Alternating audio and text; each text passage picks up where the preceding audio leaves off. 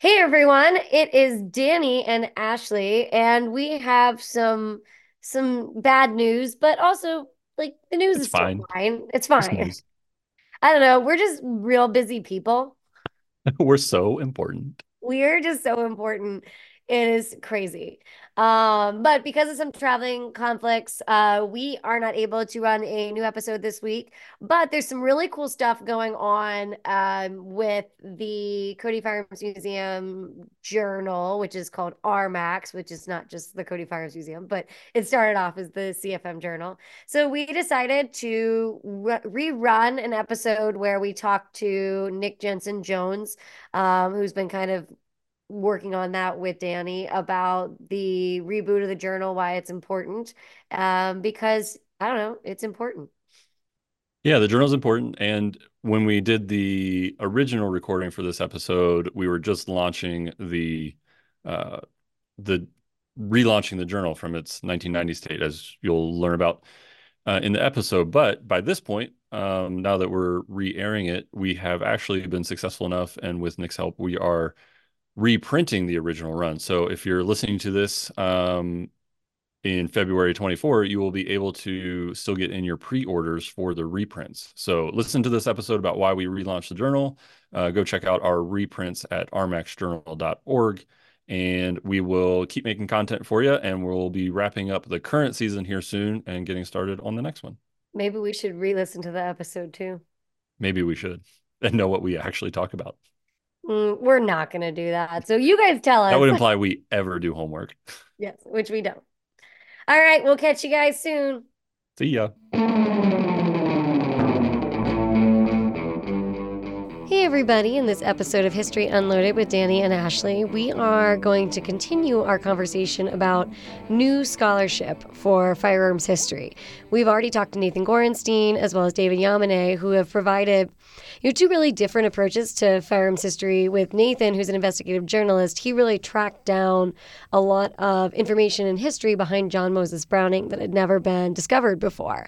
And with David, he, as a sociologist immersing himself in gun culture, has also been able to kind of backtrack into history to identify previously not discussed versions of that history. And he is an actual academic scholar. So you've got two different types of writers. And then we've also talked in previous episodes about the need for a new vetting system for firearms scholarship. And so we have Nick Jensen Jones on the line. He's been on before. He is the head of ARES, the Armament Research Services. And he's got two big things going on. One is Headstand Publishing, and Jonathan Ferguson, who was on earlier in the season, said one of his books are being published. But he's also partnering with Danny and the Cody Firearms Museum on a project. Danny, do you want to introduce it? Yeah, so we're working on a revival of a CFM journal. In the late 80s and early 90s, our former curator, Herb Howes, had worked to publish the journal known as Armax. And that was, as far as I can tell, really like a passion project of his that he almost, soul like lifted and moved and carried to publication. And it continued for a few years, but as he stepped back from his role at CFM and into the emeritus role, they're really, as new curators took over, that project fell by the wayside. And it's a real shame because it was really good content. It was stuff that didn't get published really anywhere else. So there's some really great articles that are now sort of just buried in that journal and nowhere else.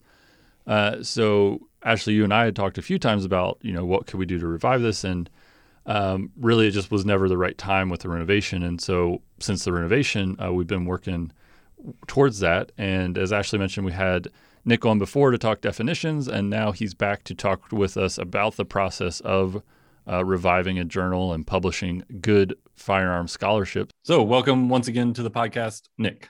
Thanks, guys. Great to be here. So, as Danny just pointed out, you've been on the podcast before.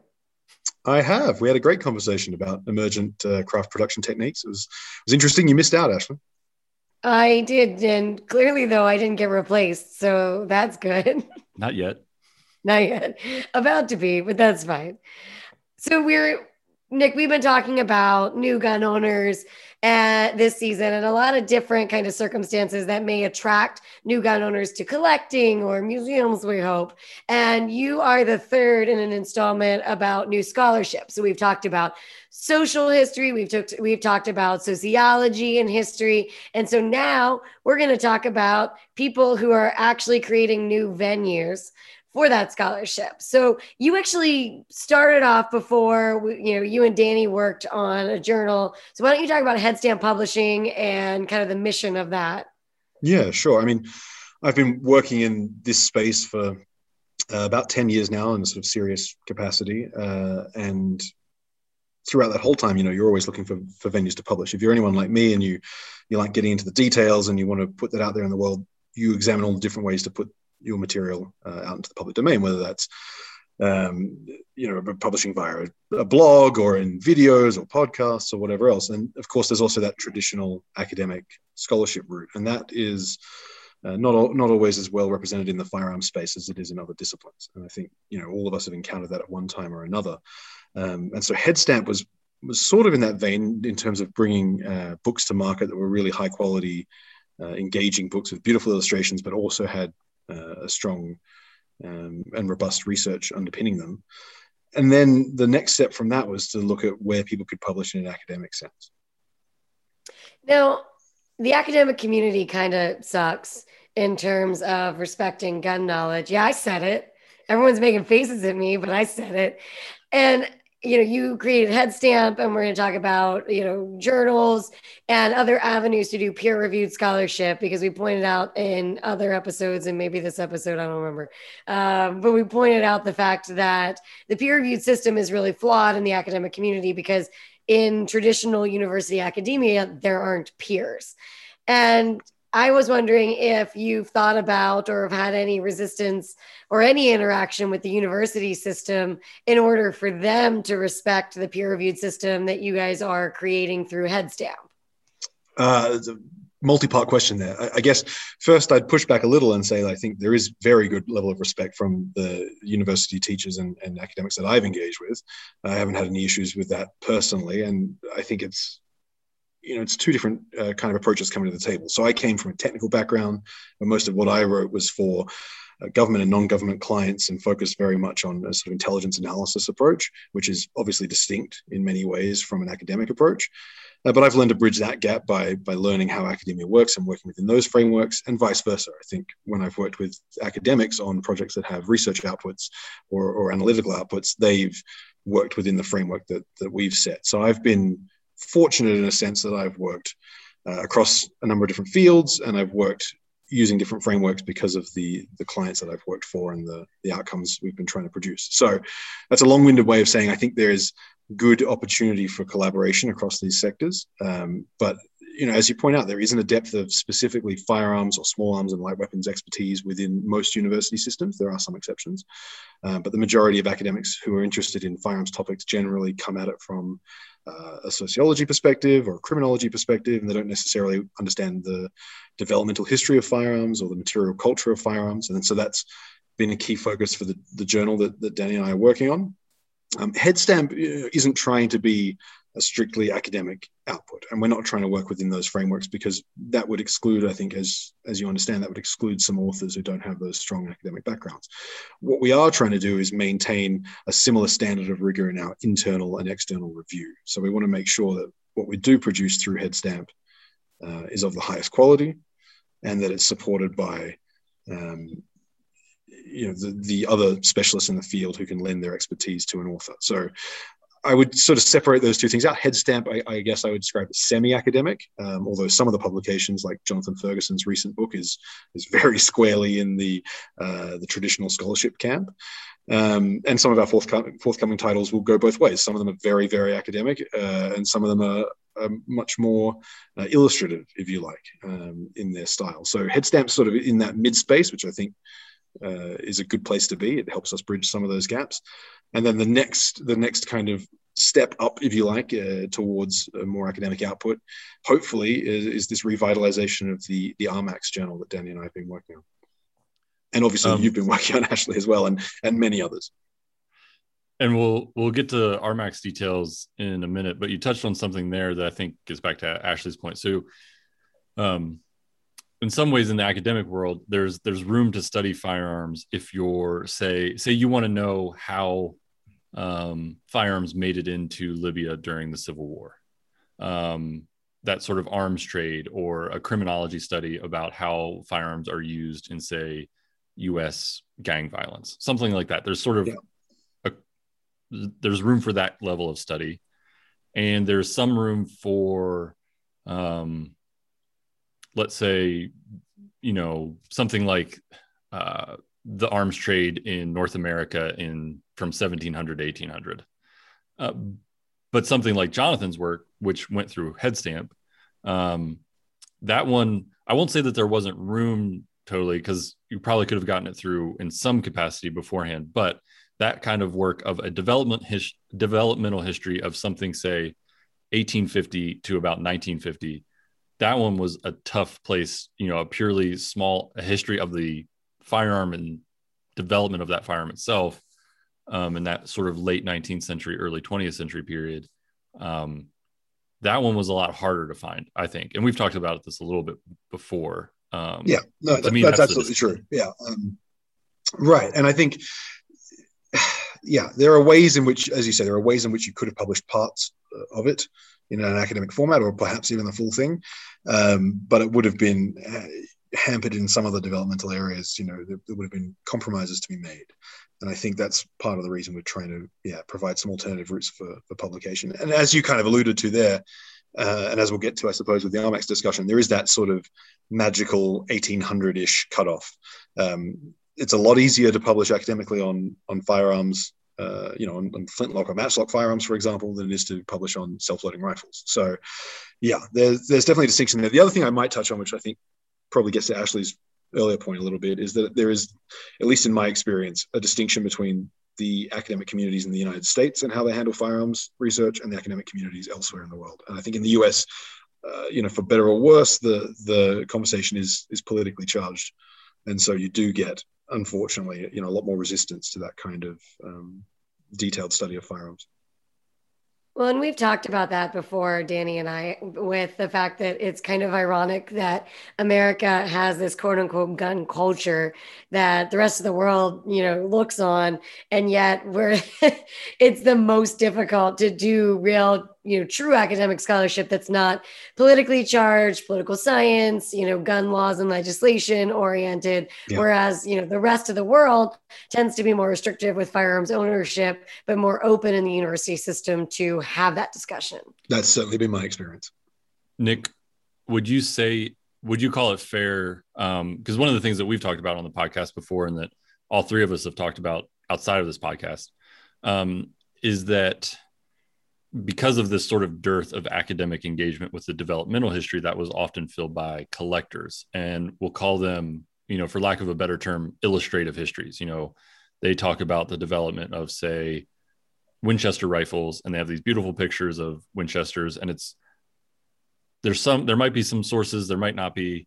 It's probably got good photography, or decent photography, but it's very generalized.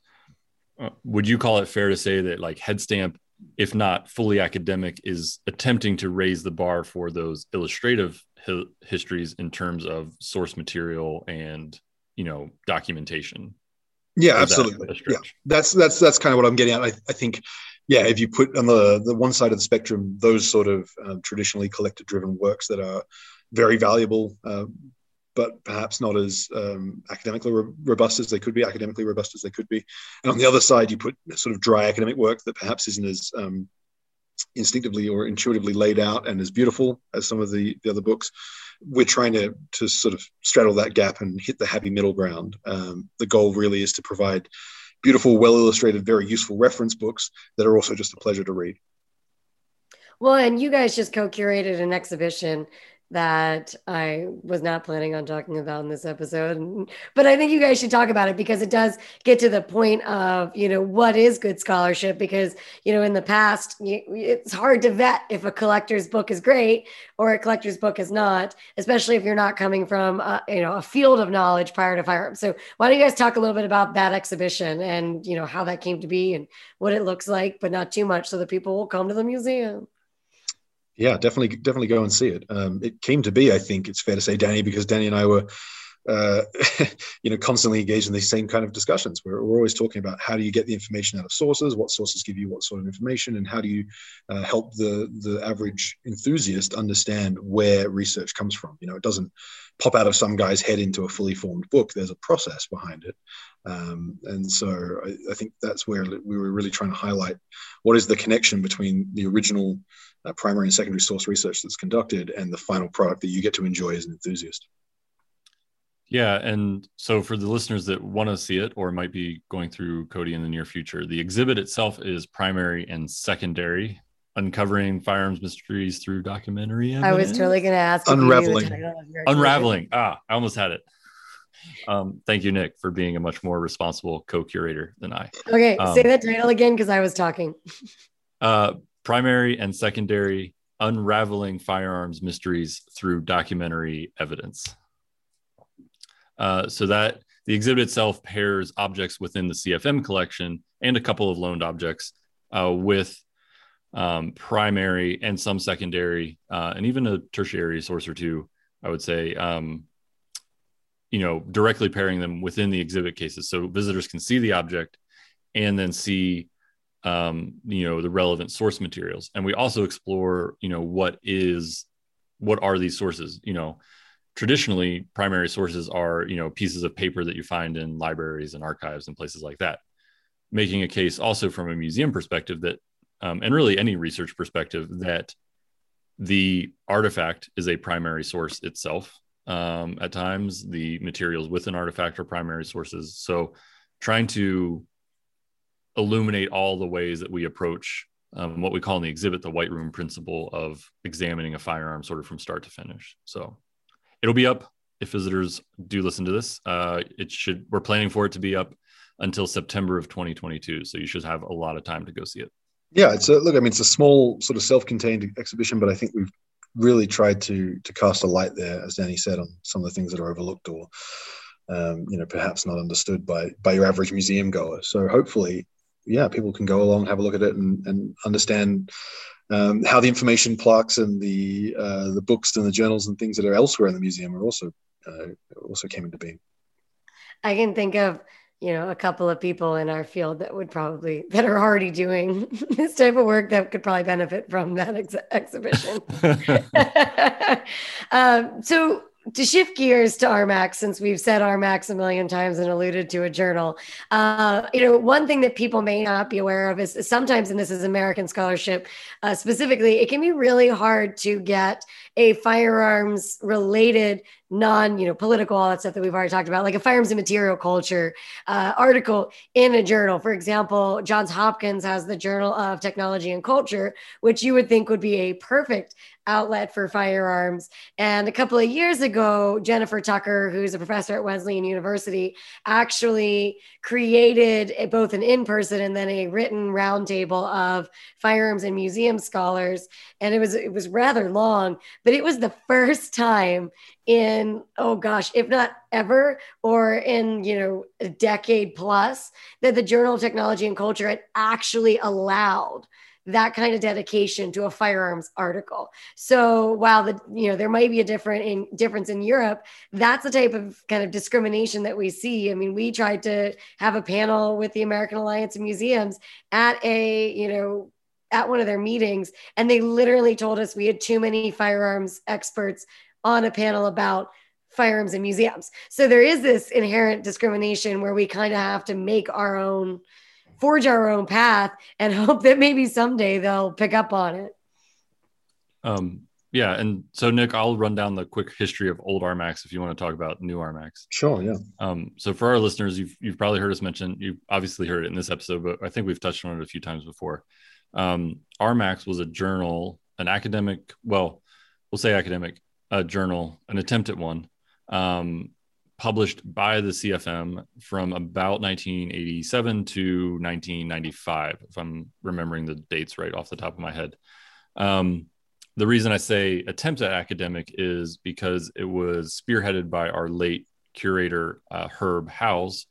And it seems, as best as I can tell, from the corporate archives and the journal itself, it seems like it was not completely a one-man show, but it was his passion project to drive this forward. So while there were certain expectations of source material, and generally the articles are well sourced or rely on the artifacts themselves, I don't know that there was what we would call it was not comparable to, say, the peer review of other journals. Like, I'm pretty sure Herb was the peer reviewer, and certainly he was a knowledgeable guy that could, but that sort of wouldn't meet the threshold anywhere.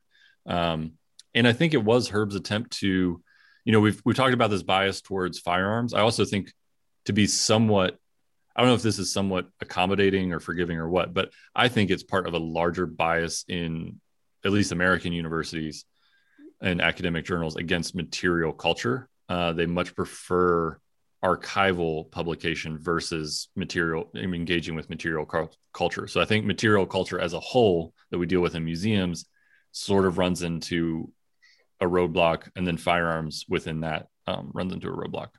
But it seems to be Herb's sort of battle, one-man quixotic battle against the status quos to get additional firearms content published. And it resulted in some really great stuff. As far as I know, it's one of the only places where the Winchester revolvers ever got published. It was the original place that the Burton machine rifle got published, that we've talked about before many times, that I mention every chance I get.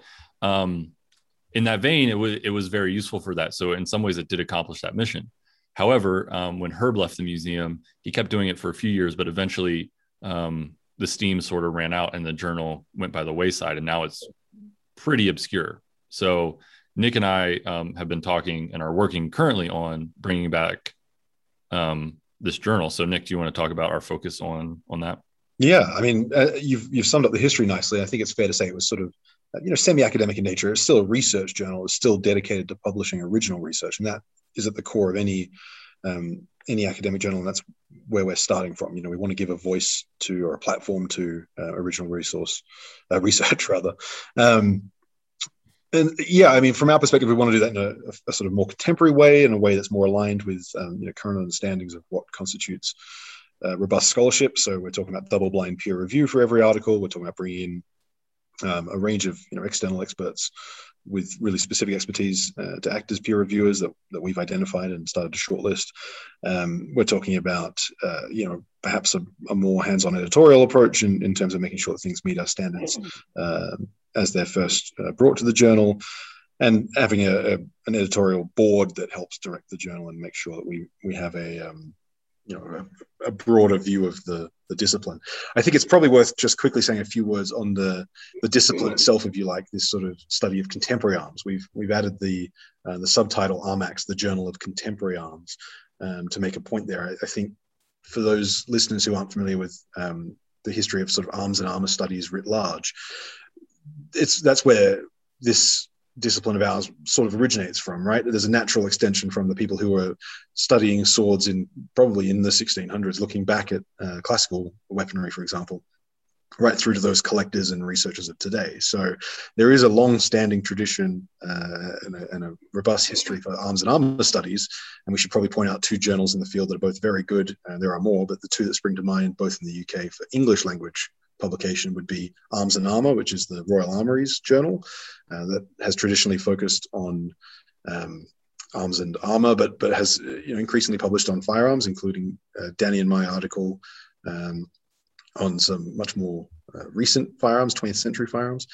And then there's also the Journal of Arms and Armour Studies, the Journal of the Arms and Armour Society, rather, which is a publication of the Arms and Armour Society. So there are, academic routes. If you want to write, like we say, if you want to write something on sort of match like flintlock firearms, if you want to look at, like I'm looking at the moment, ceramic hand grenades, for example, there are venues you can publish those sort of papers. It's much trickier when you reach that 1800 mark and you want to look at cartridge-based firearms, or gasp if you want to look at light weapons. If you want to look at a shoulder-fired recoilless weapon or a grenade launcher or something, you'd have very limited publication opportunities. And so that, I think, is where we're focusing Armax. Post 1800 or 1800 onwards, small arms, light weapons, man-portable weapons, and their ammunition as well. Ammunition, as we all know, is often overlooked. So, if you're out there and you've been sitting on an excellent academic research article on 40 by 46 millimeter semi-rimmed grenade cartridges, please come to us. That would be fascinating. We really want to cover that full spectrum of man-portable arms and munitions post 1800. And that was a helpful point, because for our listeners, in this sense, the word contemporary does not mean the recent iterations of the SIG 230 that became the U.S. Army's handgun. It means something after 1800 in the field of small arms. So it's a little bit more broad. But it also covers those SIGs. So, So if you want to look at something and say, how is that different to a weapon that came out in 1810? That's a great comparative article. Sure. We could have a Simeon North to Sig Sauer U.S. Army handgun article if we wanted to. Yeah. Well, and what's weird is that the scholarship in terms of firearms from that time period, it may be lacking, but historians are studying World War II. They study Vietnam. There's extensive studies and academic works and publications on, these more quote unquote modern time periods, but the firearms information is lacking, which I always say, I would argue with when I see academic scholarship where the person is rather ignorant of firearms technology or firearms material culture, and it shows when you read their work, would they conclude differently, their kind of larger contextual histories, had they actually understood that kind of technology and culture component of, the war or, American society in the post-World War II period? I think even at a really fundamental level, when you read any academic history or read a journal article, pick a journal, read a military history journal article, and you spot a firearms error, you immediately start to think, okay, what else has the author missed? And academics know that, right? They're very cautious about their claims in all sorts of fields. And they're usually, I won't speak for all academics because it's not fair, but most, I think, are aware that there are pitfalls to overreaching and to not having the correct sources. So generally speaking, when I've reached out to academics in the past and said, look, great article on the Gulf War, but by the way, this isn't correct, they've been very receptive, and by and large, the response has been something along the lines of, oh, that's what it said in the only source I could find about it. And so this is a sort of a step toward correcting that. If you put some publication like this out into the academic space, then hopefully future research that's only tangentially related, perhaps military history research, for example, can draw on what we've published and get those facts straight there as well. And I think that's true of any field, any niche discipline, but I do believe that academics will be receptive to it once it's out there. Well, I think that Danny and I have talked about this before. I can't remember if it was on the podcast or not, but, you hit on a good point, which is the fact that, a lot of times when you see this ignorance in, academic works on firearms and material culture, everyone assumes it's malicious, everyone assumes it's political, and it definitely is with certain publications. But, and we talked about this with politics as well. If you've got people doing the research for other people to, make legislation or even conclude, big ideas in history, if there's not a resource to go to for them to find that information, that's not necessarily fair to say, oh, well, you don't know, what the hell you're talking about. And it comes up a lot because when you don't have the traditional academic source, that someone would go to that is a researcher, they're going to go to the one that might have inaccurate information about guns quicker than they may go to a traditional collector's book that doesn't have the university vetting process. And so, you're 100% right. If you don't have the scholarship out there, people are really limited in what they can, understand. And yeah, right. I think it's interesting too that we've been talking this whole season about new firearms owners, and now we're talking about new firearms scholarship.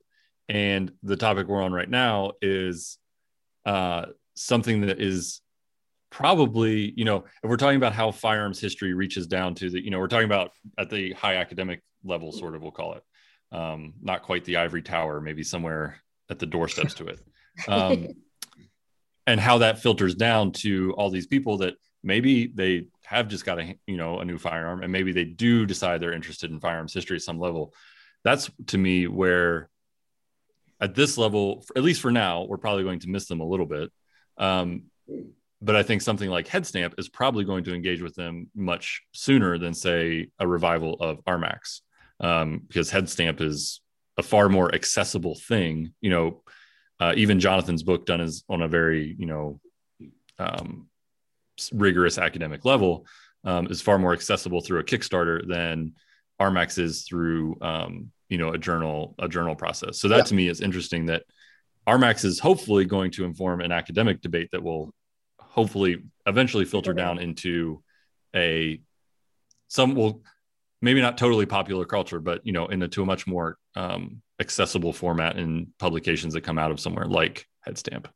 I think a good portion of the work I've done on this topic, in the sort of arms and munitions space over the last decade, has been focused on whether intentionally or not, combating misinformation or putting easy to find correct information out into the wild. So I've worked on developing definitions for different types of small arms and light weapons. I've worked on identification guides to help lay people understand the basic identification features of firearms. A lot of that has been a focus of my work, and I think this is a natural extension of it. I think you kind of alluded there, Danny, to something that is critical. It needs to sort of cover the spectrum. Good, accurate information needs to be available across the whole spectrum, from a YouTube video or a podcast that's very accessible right through to the driest of academic or technical publications. So we really need to cover the whole gap. In some cases, I think, sorry, Ashley, I think if anything, Headstamp is actually a springboard that was not there before. So, again, going back to the idea of a new firearms owner, maybe they watch one of Ian's videos, which are very popular, very accessible, and super easy to find on virtually any firearms forum online right now. That might lead them very quickly now to a Headstamp publication. Whereas in the past, even, something accessible like a forum or a YouTube video might have at best led them to an out of print collector's book that costs, $500, and you had to go through some crazy website or eBay auction to get it. Now it's on a much,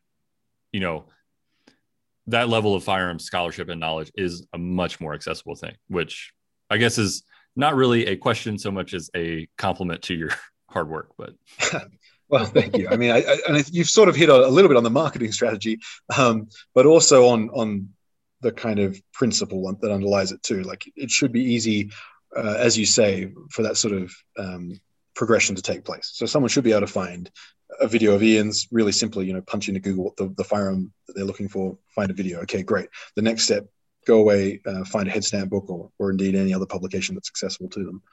And then that next step up, I guess, from there is to go to something like Armax, which is hopefully going to be more accessible than perhaps your average academic journal, both in terms of price point and just how you can purchase one as a private individual rather than having to go through a university library, for example. And then perhaps from there, you might end up with a conference paper or something like that. So, or really, you might start going back to primary sources and purchasing outdated, out of print user manuals or old Soviet documents or whatever. There should be some sort of natural progression that's available to people. And part of what I feel really strongly about is making that progression a lot more transparent, a lot more obvious to people. I think, no one looks at one of Ian's videos and expects it to be incredibly detailed, full of footnotes, as research as, say, Jonathan's book. That's good. It's good that we have different kinds of media for people to consume. We don't want them all to be at that very top level that's inaccessible to your average newcomer. Well, are you able, Nick, to kind of tease a couple of the articles that are going to be in the first issue? Yeah, I can. Let me grab the contents and see what are some good ones to bring out. I mean, one that jumps at me, there's one on a US-made dart firing pistol from the Cold War era that was used to deliver biological or chemical agents. That is the level of scholarship on that is fantastic. It's a really interesting piece of sort of forgotten Cold War history. And when we talk about biological and chemical weapons, we think about Mass Effect, whether that's a cluster munition or a dispersal device of some other kind, is usually looking at targeting populations in cities. And this is a really unusual way in which people look to essentially assassinate people using biological or chemical agents. That's interesting. Jonathan Ferguson touches on some EM2 history, which of course he does, but it's an excellent research piece about a little known series of trials.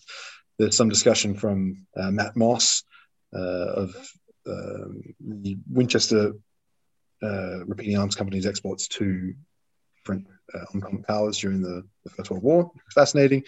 And then Ashley's got her own little piece in there, which is excellent, about sort of the pitfalls of recreating historical firearms. Which I don't want to sort of spoil too much more than that on that, but that's an interesting read as well. And then we've got Uzis, we've got East German AK-74 variants, we've got book reviews. We've even got me yammering on a little bit in my editor's preface about why this is all important. So I do think we've managed to put together a really interesting first issue. We've tried to cover lots of different periods. We've tried to provide short articles, long articles, all different types of firearms in terms of operating systems. So yeah, I think it's a very robust first issue, and I'm excited to get it out there. And Jinx, you owe me a Coke. I was going to add the caveat to our viewers that it is coming soon, but currently working its way through a museum bureaucracy. So we'll see that. So check you out in 5 years. But it is on the way.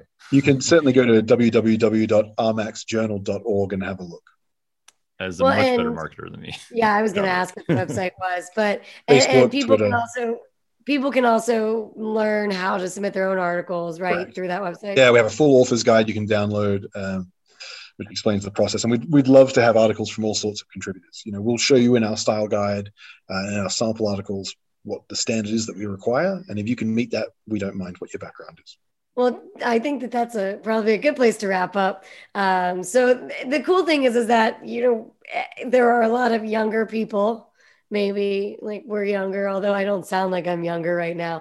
And there's a lot of younger people that are really pushing for an academic approach to firearms history. Yeah. And like Danny said, you've also got the ability to attract new gun owners now to that history that maybe Google something about that history. They see Ian, they learn about head stamp, and then ultimately the real goal would be that trickle down effect that within the next 10, 15, 20 years, academia shifts to studying the firearms history in a much more technical manner, which then ultimately goes to people like teachers and museum professionals, which gets filtered to the public. So I'm excited that that Danny and Nick were able to reboot Armax, and I'm excited for, anything that comes of that, because I think it's so important to basically create an avenue for people to also go into this field and continue to contribute by creating scholarship themselves. Absolutely. Yeah. And I think if we can dispel some of those pervasive myths that are out there, that would be a great added bonus. And I should say just quickly, we've mentioned Jonathan Ferguson several times now. Jonathan, I'm very, very, very fortunate to have Jonathan on the team assisting me as the associate editor of Armax. He's one of the most knowledgeable small arms specialists in the world. So he's a great asset to the team. And I think he and I have spoken a lot at length about trying to stomp out some of these pervasive firearms myths that are out there. And hopefully this is another step toward doing that. Well, and that was probably a better bio than we gave Jonathan when he was on earlier in the season. So yes, I got his title wrong. We're terrible. He's the keeper of firearms and artillery. It's like the best title in the world. It's the only person I look at his job title and think, I'm kind of jealous. Yeah. 100%. Well, thank you so much, Nick. And thank you, Danny, for the work that you guys are doing in the field. And we'll talk to you guys next week. All right. See ya. My absolute pleasure. See you guys.